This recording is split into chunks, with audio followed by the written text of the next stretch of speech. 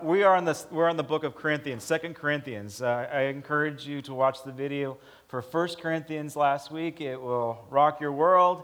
There's a handful of jewels in 2 Corinthians. They get quoted quite a bit. And so I'm just going to hit them real quick. Like, you don't have to necessarily turn here or mark your Bibles because it's not the thrust of the message, but I just think it would be sacrilege if I did not read these on Sunday as we're going over the book of 2 Corinthians. Let's see, here's a good one. Chapter 3, verse 6. It is not the letter, but of the Spirit. For the letter kills, but the Spirit gives life. What he's saying is the law, religion is a killer. It's mean, it's nasty, it controls and it manipulates people. But life is within the Spirit. We'll probably see some more of that later. Verse 17. Now the Lord is the Spirit, and where the Spirit of the Lord is, there is freedom. Thank you. I knew he was going to do that. You know what? It is, oh my gosh. Like, if you don't come to church and if you don't feel free, either somebody's doing something wrong. It's either us or it's you. And my money is that it's on you. Like, you should feel so free. There's something else. I'm going to hit that in a second. Where the Spirit of the Lord is, there is freedom. And with unveiled faces, all reflect the Lord's glory and are being transformed. We're being morphed. We're changing into something completely new, into His likeness with ever-increasing glory, which comes from the Lord, who is the Spirit. The reference he's talking about, actually, Moses. Remember when Moses got his face lit up?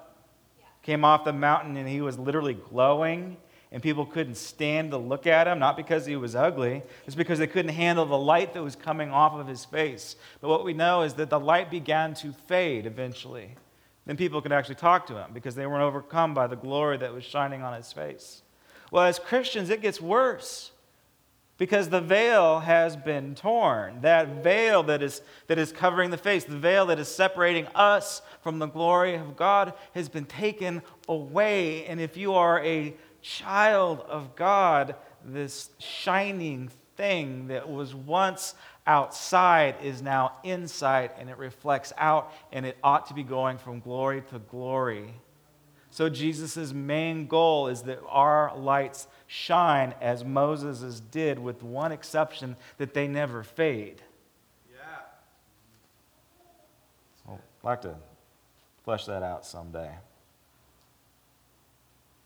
This one's on the cover of your bulletin, chapter 4, verse 8. We are hard-pressed on every side, but not crushed, perplexed, but not in despair, persecuted, but not abandoned, struck down, but not destroyed.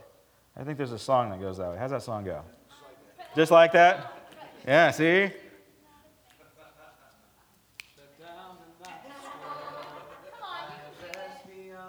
Yes. See? I know. You can go until I find my next spot. Here we go.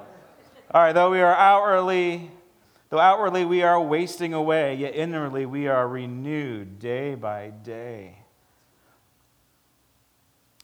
For our light and our momentary troubles are achieving for us an eternal glory that outweighs them all. So we fix our eyes not on what is seen, but on what is unseen.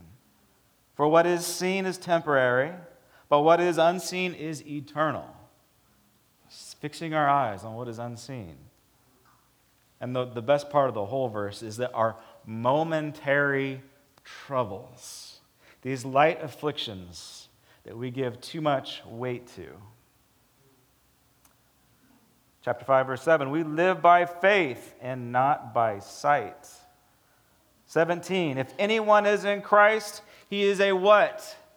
He is a new creation. The old has gone and the new has come. All things is from God, who reconciled us to himself through Christ and gave us the ministry of reconciliation. Told you there were some good nuggets in here. Therefore, we are ambassadors of Christ. Verse 21, God made him who had no sin to become sin for us, so that in him we might become the righteousness of God. Yes. God made him who had no sin to become sin. Isn't that I don't know, just think about that for a second.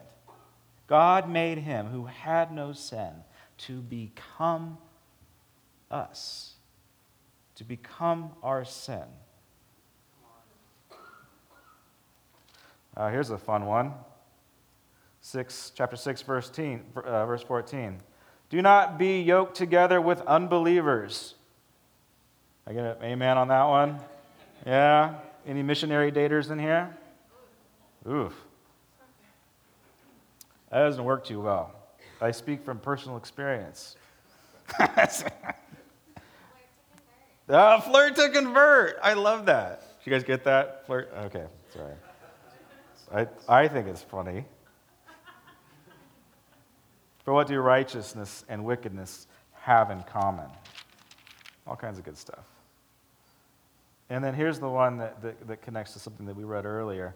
Godly sorrow brings repentance that leads to salvation. Like, it is okay to have godly sorrow. Okay, to actually feel bad about sinning. This is kind of the point of this addressing the Corinthians. Like, they were doing bad stuff and they weren't feeling guilty about it. Yeah, how's your moral compass doing? Like, can you steal and not have it affect you? Like, you just don't feel any tinge of remorse? He's talking about this. Godly sorrow brings repentance that leads to salvation and leaves no regret. Okay, here's the difference. But worldly sorrow brings death. The difference between godly sorrow and worldly sorrow is that worldly sorrow is a constant. This constant living in guilt and shame and fear, and that will kill you. But if you align yourself with godly sorrow that leads to repentance, that means you change the way that you think and act, well, that's going to save you. I mean, it could save you from eternal separation from God, also known as hell, but it could also save you from a lot of other stuff that we deal with that we should just let go because we're Christians, because we're people of faith, and we don't have to deal with past sin because we have been forgiven, and all we need to do is just change the way that we think.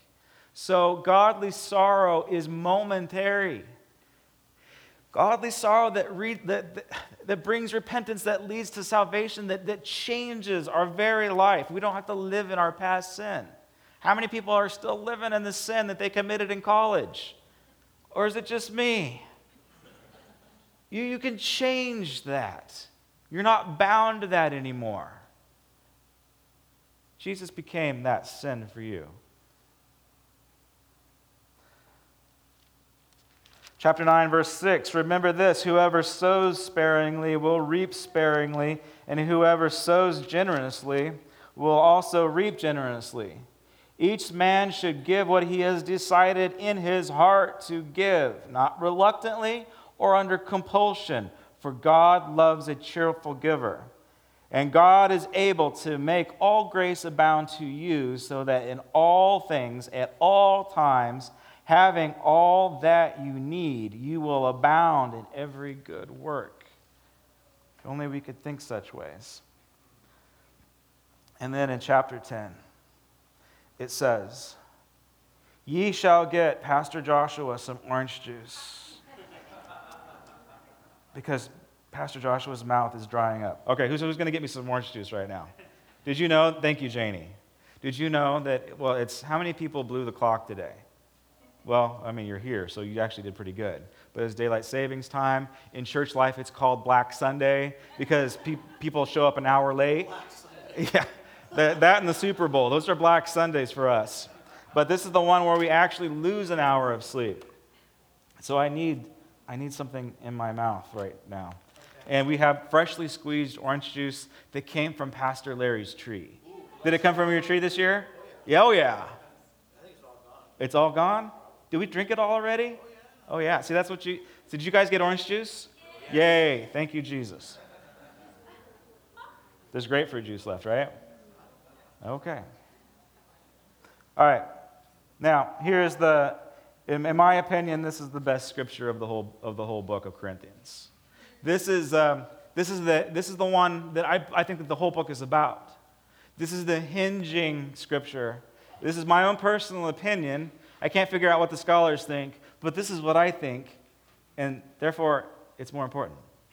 But this is, oh my gosh. Okay, just listen. For though we live in the world, thank you, we do not wage war as the world does. The weapons that we fight with are not the weapons of this world. On the contrary, they have, thank you. The weapons that we fight with, they're not the weapons of this world. This is chapter 10, verses 3 through 5. I'll say it again. The weapons that we fight with are not the weapons of this world. On the contrary, they have divine power to demolish strongholds. Yeah. What? We live by faith, not by sight. These struggles, these present light troubles, they're all not real. They're in a world that is unseen. So when we wage war, we do not wage war in the flesh. Some of your Bibles, instead of the world, it might say flesh. On the contrary, the weapons we fight with demolish strongholds. It goes on to say, we demolish arguments. We demolish arguments and every pretension that sets itself up against the knowledge of God. Do you know what he's saying? He's saying, okay, the fight that we have is not here in the physical, it's in the spiritual. And if you use the spiritual warfare weapons, you can destroy strongholds. Yes. Some of your Bibles say fortresses of evil. Wow.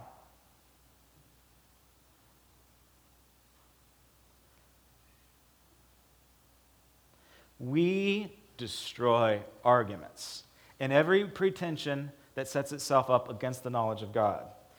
King James says it this way. King James says that we can fight, that we dismantle arguments, right? We dismantle arguments against God, and every high thing that is lifted up, high pretension that is lifted up. He's speaking specifically, the King James actually probably does it a lot better than the NIV. The King James is saying that there are high reasonings, these lofty pretensions that sets itself up against the knowledge of God. He's talking specifically directed towards religious thinking people. Because if you remember when we were back in Kings, men thought that it was a good idea to worship God from high places, within their own thoughts. They thought that they could do a better job than in the temple. They began to develop religion in their own mind and how they wanted to do it instead of how God wanted them to do it. God wanted them to worship in the temple. And they're like, no, we want to worship like the pagans on high places. It's more exciting up there. King James says that we demolish arguments. It says, I think if you have, how many people have King James? I think it says, we fight imaginations. Is that what it says? Casting down imaginations. Meaning that the things that we imagine bring life.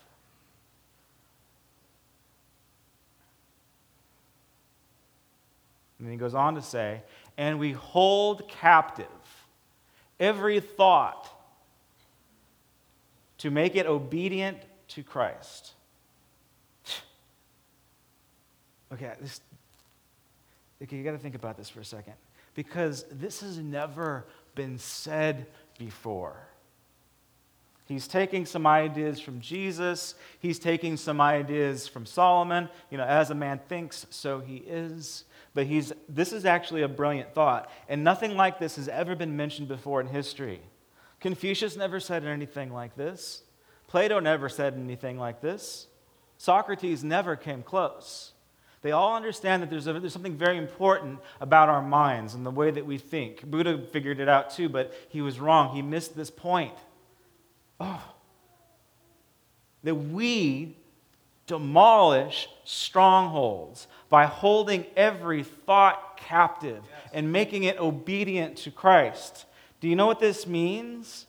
That means that this is how I try to live my life. I try to live my life in such a way that I have self-control over every stinking thought in my head. Now that seems to be nearly impossible.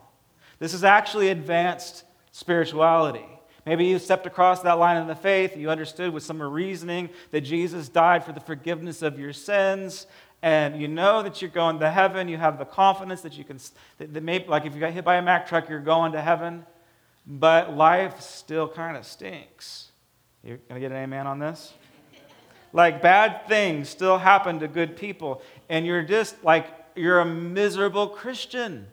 I'm speaking from experience here, so I'm not saying you're miserable. I'm just saying I used to be miserable because there was something wrong inside of my head. Because I just let my mind... How many people have active imaginations? How many people have active brains where maybe you think too much? Yeah. Here's the problem with those of you that think too much and are active and you stay up all night thinking about stuff, dreaming things up. If you let your mind run, if you don't have any control over your mind, imaginations will seep into your thought patterns. This is advanced stuff because the advanced, spiritually mature Christian will capture every thought that comes into his or her head, anything that pops into your mind. You have to consciously think about it. You have to think about your thinking. That's kind of confusing, isn't it? Okay, just think, are you frustrated? Are you annoyed? Do you feel like you have no victory in your life? Do you hate your spouse? Do you hate your kids? Do you hate me? Just take a few moments. I don't suggest you do this at work, but take a few moments and have a conversation with yourself. You see why you don't want to do this at work? You don't want to be talking to yourself at work. They might write you up or something. Might call some special police on you. Just be careful when you have a conversation with yourself. But some of us need to have a conversation with ourselves about what we are actually thinking. You need to think about what you're thinking of. Yeah. And what are you thinking of? What is if you could actually weigh out what you think about, how many things are negative and how many things are positive? But more importantly, even the positives and the good and the negatives, are you making the positives and the negatives obedient to Christ? Are you capturing every thought that pops into your head, and are you discerning if it is from Jesus or not? Is it the mind of Christ? Another way to think about it is, would Jesus think this way that I am thinking? Remember the "What would Jesus do" bracelets? I think they're probably a good thing. We should probably bring them back. I'm going to bring back the "What would Jesus do" bracelet. But I think maybe we should change it a little bit. We just call it, what would Jesus think bracelet? Because we have to begin to have the mind of Christ. Why? To destroy strongholds. To destroy every lofty thing that arrogantly boasts, that mocks, that goes against the knowledge and wisdom and goodness and character of God. Our thinking can actually challenge the character of God, and we don't even realize it when it's happening. We are not conscious that our thinking patterns are offending a holy God. We just think that that's just the way that we are. This is brilliant stuff. It really is. It is advanced spirituality. Now, I know that, positive thought therapies and, scientists have proved the Bible once again that what you think about, you in essence, you become, right? You begin to initially live out. If you visually see yourself as a positive person, eventually you will become a positive person. If you take the thoughts and you make them into actions, you will become what you think about. It's amazing. And then again, like psychologists are reading the Bible and they're figuring this stuff out. We should probably do this stuff. Solomon was right. You become what you think about. As a man thinks, so he is. Yep. Meditate on chapter 10, verse 3 through 5. Meditate on this one because it's brilliant, folks. It is absolutely brilliant. It is an original thought. Isn't that so cool that even after Jesus, Paul creates an original thought, an idea that has never been created for. It's absolutely brilliant. Brilliant thinking. How many people have ever had a brilliant thought in your life? Maybe one or two. Yeah, I have a couple of brilliant thinkers here. No, you see, God wants us to think in these ways. We are created in His image. God is brilliant. He comes up with great ideas, brilliant ideas. And He wants us to begin to think in these ways, to come up with stuff. Unfortunately, we don't have the opportunity to do what Paul did. Like, this brilliant thought actually made it into Holy Scripture. It's canon. Like, Jesus is like, wow, Paul is listening to me. Paul, thank you for listening to me. I'm going to write this down. We're going to call it chapter 10, verse 3 through 5. They didn't have chapters and verses back then, by the way. So, no, that's not. I think we confuse things because we're trying to understand everything, so we put numbers on things.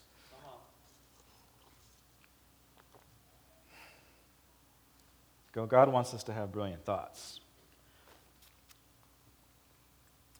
Because of Imago Dei, we are made in His image. He's a creator. He wants us to create like He does. Original thoughts, original ideas, making things that don't exist. We can create. I don't care if you're not a creative. I'm not an artist, but I create stuff all the time. Most of the things that I create are major messes that my wife has to clean up. Right? I can create some amazing things with the words of my mouth. Gets me in all kinds of trouble. Gets me on the couch. Yep. So we have the power to create things that are good and things that are bad. So just be careful what you create, what you birth into existence. Wow. Now, again, this is brilliant stuff. This is original thinking. Maybe it's me, but this blows me away. This is like, wow, capture every thought, everything that pops into my mind, develop a spiritual discipline where I'm like thinking about what I'm thinking, and then I move it into Jesus. You move your thoughts into Jesus? It's huge. No one's ever said this before. You want to know what makes it really brilliant, though? Like all those nuggets that we read, that we quote, that we make songs out of. Those gems that we memorize. You want to know what makes every single one of those brilliant? Is that they were all conceived in pain. So much heartache. So much betrayal. I mean, like when Paul came up with this brilliant idea, he had knives sticking out of his back from his brothers that had betrayed him. When was the last time you had a brilliant idea? It was probably birthed out of you being in a good place. When was the last time you were able to birth a good idea from a bad place? That's where God wants us.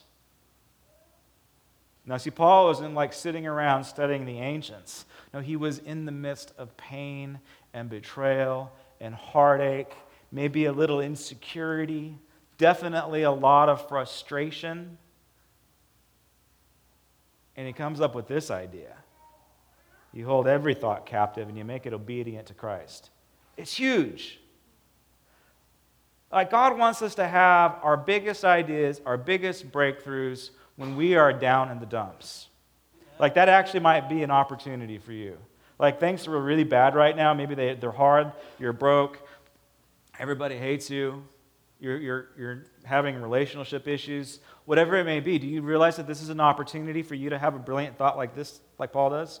Look, the context of this brilliance is inside of an issue with a group of people called the Corinthians. Preachers love to talk about the Corinthians because they are a lot like us. If you have some church grid, if you've been around long enough, you've heard messages on the Corinthians because they are highly sexualized. They were extremely materialistic. They got drawn to entertainment. They wanted to constantly be stimulated. Everybody goes to Corinth to make something of their lives, to strike it rich. It's Southern California. It's like I'm going to be nice to people now. I'm really trying. But since I'm going to be nice, it's like all the worst things about Orange County and all the worst things about Los Angeles and everything about Las Vegas. There's nothing good in Las Vegas. Sorry. There is. There's some good churches in Las Vegas, actually. It's like all of those things that make us Southern California. So let's just throw in the bad parts of San Francisco, too. Everything that is negative is crammed into this double seaport of Corinth. And they were all about the money. They were all about the instant gratification, and they were all about being entertained. They were all about materialism. They didn't necessarily even care about culture. They bought reproductions. They bought fake antiques because they liked the way that it looked. They didn't care about where it came from. They didn't care about the history of anything. Does that make sense? They had velvet Jesuses on their walls at home. Or dogs smoking cigars. A bunch of tacky Philistines. Even their architecture. There's 3 different types of columns. There's the Doric column. There's the Ionic column. I think the Doric column is the one that's a very simple column, right? And then the Ionic column has one little scroll at the top. But the Corinthian column has all kinds of leaves and ornamentation. It's all flamboyant. It's all over the top. It's extremely gaudy, and it serves no purpose. It's material fluff. And it actually symbolizes the culture of these people. They are us. And so when Paul is addressing, if you were here last week, he's actually addressing issues of a highly sexualized culture that they've understood grace, and they've taken the grace to extreme, and they think that it's completely okay for the Christian church to sleep around with everybody. In fact, you could sleep with your mother-in-law if you wanted to. That was a real thing that he was addressing. I mean, we thought we have issues in our culture. They dealt with the same stuff 2,000 years ago. And it was happening inside of the church. And so he's like, what are you guys doing? I mean, this is a church. The reason why this is so hard for Paul is because he planted the church, right? This is his baby. Like, he was the church planter. He started this community. He's the one that seeded it. I believe he spent 18 months, over a year, in the city, pouring his life into these people. And guess what? They didn't pay him. That would be like me going into Orange County, which at one time it had the highest income per capita than most nations in the world. Like, Orange County could be its own country, and it was like rated number 10 in all the world. It's craziness. At one time they had so much money they didn't know what to do with it. But so how would it be like if I went into Newport Beach and there's a bunch of pagans there. It's true, there's a bunch of pagans in Newport. None of them are saved. None of them are nearly as spiritual as we are. Wow. And we're going to go plant a church in Newport Beach. And I'm going to do it for free. I'm not going to take tithes and offerings. In fact, I'm going to require that Granite Creek fund me while I go minister to rich people. How would that make you feel? That's exactly what's going on. Everything that Paul pours out into this rich community, they didn't pay him a dime. And when he's writing these brilliant words, again, it's coming from a place of pain because they are actually questioning Paul's authority as being an apostle. They're questioning his spiritual credentials. They have all of these super apostles that are all around, and they are paying them. Why? Because they're professional orators. Because there's an entertainment factor in the quality of sermons that they're getting. So this is going to be difficult for us as a Christian community, as a Christian. Unfortunately, it's give or take, but we have developed a Christian culture.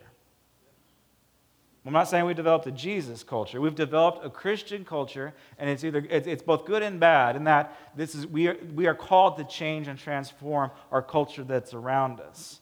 The interesting phenomenon that takes place is that we develop a culture around Christianity that the music sounds a certain way and people dress a certain way, and if you don't dress a certain way, act a certain way, wear skinny jeans, then you're not a real Christian, that you don't fit into the culture. Does that make sense?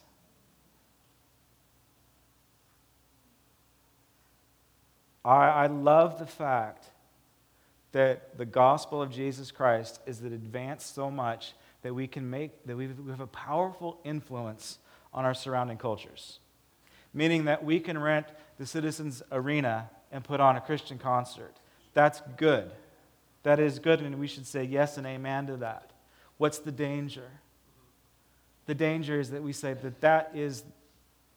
that's gospel, and that is where true encounter happens. And what Paul is saying, he says, no, you're not seeing the forest through the trees. You cannot pay for God's encounter. You can't get it in a light show. You can't get emotionally worked up into this thing. He has to defend himself against super apostles. Paul says he's an average guy. He's short. He's got big bushy eyebrows, big giant nose. It says that he's not even a very good speaker. He's a decent writer. But here's probably the reality of it. If Paul was here, if he became a guest speaker at our church, we probably wouldn't like it. Come on. I bet I could preach better than Paul. I'm not saying that flippantly. I'm probably a better communicator than Paul. But you see, it's not the delivery, it's his substance. Yes. Because the super apostles were coming in, and they had their big flowing white robes. And what they were teaching, I think that there was a mix. Like they couldn't just handle one group of people. So they had the Judaizers, which were saying things like, you know what, if you guys need to become good Jews, you believe in Jesus, that's great. But now let's get back into the law. And that's why Paul says the letter kills, but the Spirit is life, right? Because what he's addressing specifically is the spiritual, religious, demonic spirit that's coming in and controlling people with rules, making them do things, manipulating people, and that is the Judaizers. But I believe that there was another group of people that came in that were wearing the flowing white robes or the Armani suits or what have you, and they were probably the Gnostic preachers. And so they just couldn't, they liked their Judaizers. That's good for this week. But the new hot thing are these Gnostic preachers that are preaching things that are very interesting. Like everything that is material is evil, and everything that is spiritual is good. And therefore, Jesus must have been a ghost.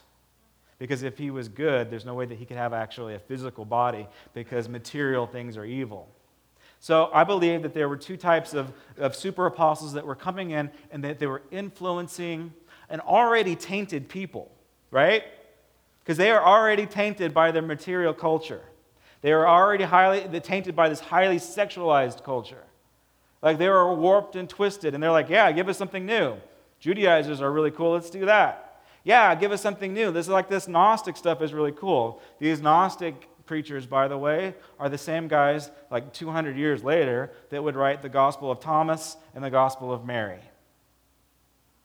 That they found a couple years ago, and oh, there we go, Gospels are all false. They're old. They're written hundreds of years later after Jesus was around. And Paul was addressing this right here. And I believe that there was even a combination, a hybrid of Gnostic and Judaizers, preachers that were all together. And that's actually probably where we get this idea of Jewish Kabbalah. Now, you see, if Paul was here, we probably wouldn't be entertained by him. You guys would all be falling asleep by now if Paul was up here ranting on. And we'd be like, Paul, please get to the point. You're being redundant beyond redundance. This is the Department of Redundancy. You're driving us nuts. Get to the point, Paul. We wouldn't like it.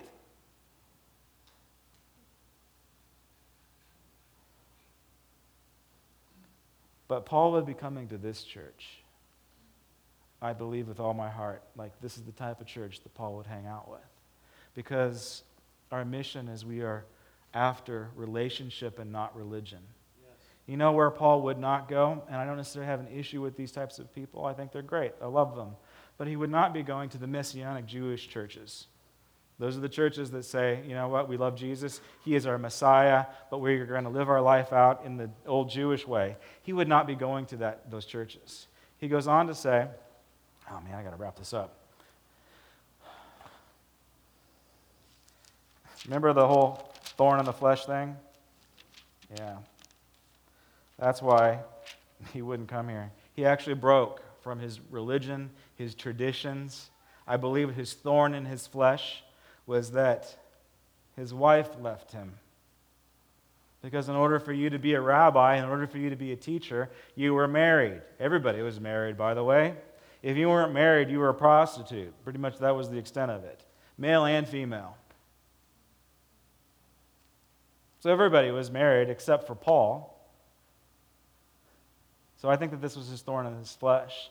He lost his culture for Jesus. He would not feel comfortable in a Messianic church. You read his writings. I mean, he is a Hebrew of Hebrews, right? In reference to the law, flawless. He was the model Jewish rabbi. But when you read his writings, he separated himself from his identity and his culture because he was so in love with Jesus. And can you imagine the heartache of your wife leaving you for your convictions for Jesus? That's what probably happened. It's speculative, we don't know for sure, but I think that that's what it is. It's either that or he had malaria. Actually, this dude is tough, man. This guy is nails. Yeah. And he goes, when he's comparing himself to the super apostles, he's like, yeah, Were they beaten? He says, were they beaten? Were they whipped 40 times less one? That happened to me 5 times. Like, remember what happened to Jesus? He got whipped 39 times. That happened to Paul 5 times. Like, this dude was tough. He was stoned. He was beaten. I don't think that his thorn in the flesh would have been malaria or puffy eyes or something like that. No, I think his thorn in the flesh would have been actually the heartbreak of a loss of a relationship. I think that's what it is. We don't know for sure because he doesn't tell us. All right. Super apostles, the guys in white flowing robes and Armani suits, the guys that we pay lots of money to preach sermons. Right? Yeah. You know who was financing Paul in Newport Beach? It was the Macedonians.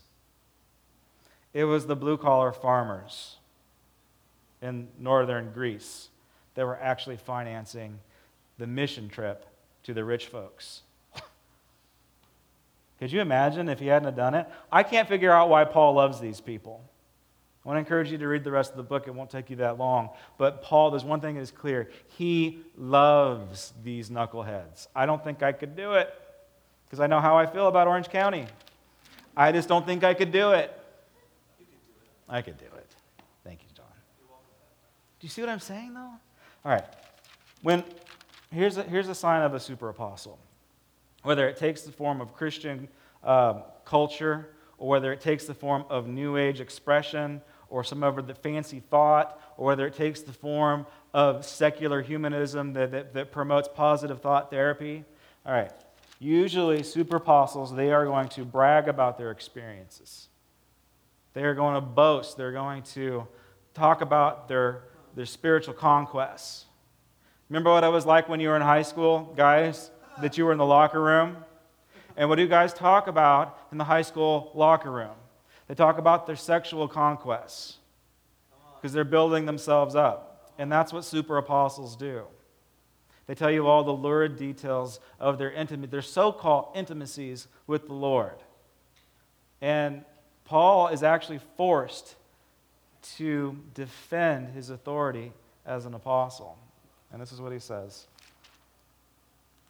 Chapter 12. I will go on to visions and revelations from the Lord. I know a man who 14 years ago was caught up into the third heaven. Probably the second heaven is the atmosphere.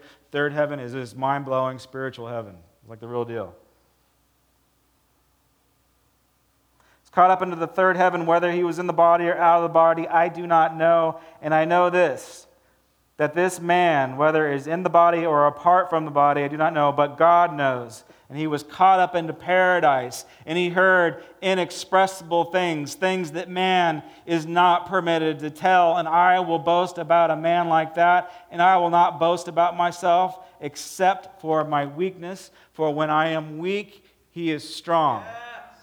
So Paul is forced, these stupid, idiotic super apostles that everybody's attracted to because they can say fancy words and they wear fancy robes and they can wow and they can razzle dazzle the audience. See, Paul could be saying things like, I was knocked off my horse by the very beam of God on the way to Damascus. He doesn't tell them that. He could say, when I was on this shipwreck and I got bit by snakes and I shook those snakes off. He doesn't tell them that. He doesn't say, I went into this community and I healed every single sick person that was there through the empowerment of the Holy Spirit, Jesus working through me, flowing through me. I performed all these miracles. He doesn't do that. He tells them about something that he can't prove. Because he was forced to. And I don't think that he really necessarily wanted to do it. But he says, I knew a man that was caught up under the third heaven. He's the man. This is some rhetorical device that he's using to make his point. It's him. Paul's the one that was caught up into the third heaven. He had this experience. If I get the band, could come on up to the front. And the ushers, too. I need the ushers this time. As they're on their way up. Holding every thought captive advanced spirituality, destroying strongholds. All of this stuff happens within the mind. It's not complicated deliverance ministry stuff. No, this is the way that you think. This is thinking about your thinking. This is about being aware of what you're attracted to. And you have to be honest with yourself. Why am I attracted to this? Why does this have so much pull on my soul? Why, Lord? Is there some pride in me that likes it? Is there something in me that would rather be entertained than to deal with the deep issues of my character? Does that make sense? And this is our homework. This is the take home. Think about what you're thinking. Like right when you leave, examine every thought. Hold every thought captive. Make everything that pops into your mind obedient to Christ. Then the believer that has been saved their entire lives and still lives in a state of mundane boredom, they will be transformed too. Would you stand? Let's pray. Heavenly Father, right now, I thank you so much that you are living, that you are breathing, that you work on us, that you give us brilliant thoughts. And so, God, right now, I pray that you just give us the courage sometimes just to have a conversation with ourselves, to think about what we're thinking about. And then we will cast down every imagination. When things pop into our heads, we won't birth something with an imagination. We won't play out the drama in our head about how bad things can happen to those that we don't like. But God, I pray that you will just lead us into repentance, which is a different way of thinking. I pray that you give us the mind of Christ. Teach us this one thing this week, to hold every thought captive. And we pray this in your name, Lord Jesus. Amen.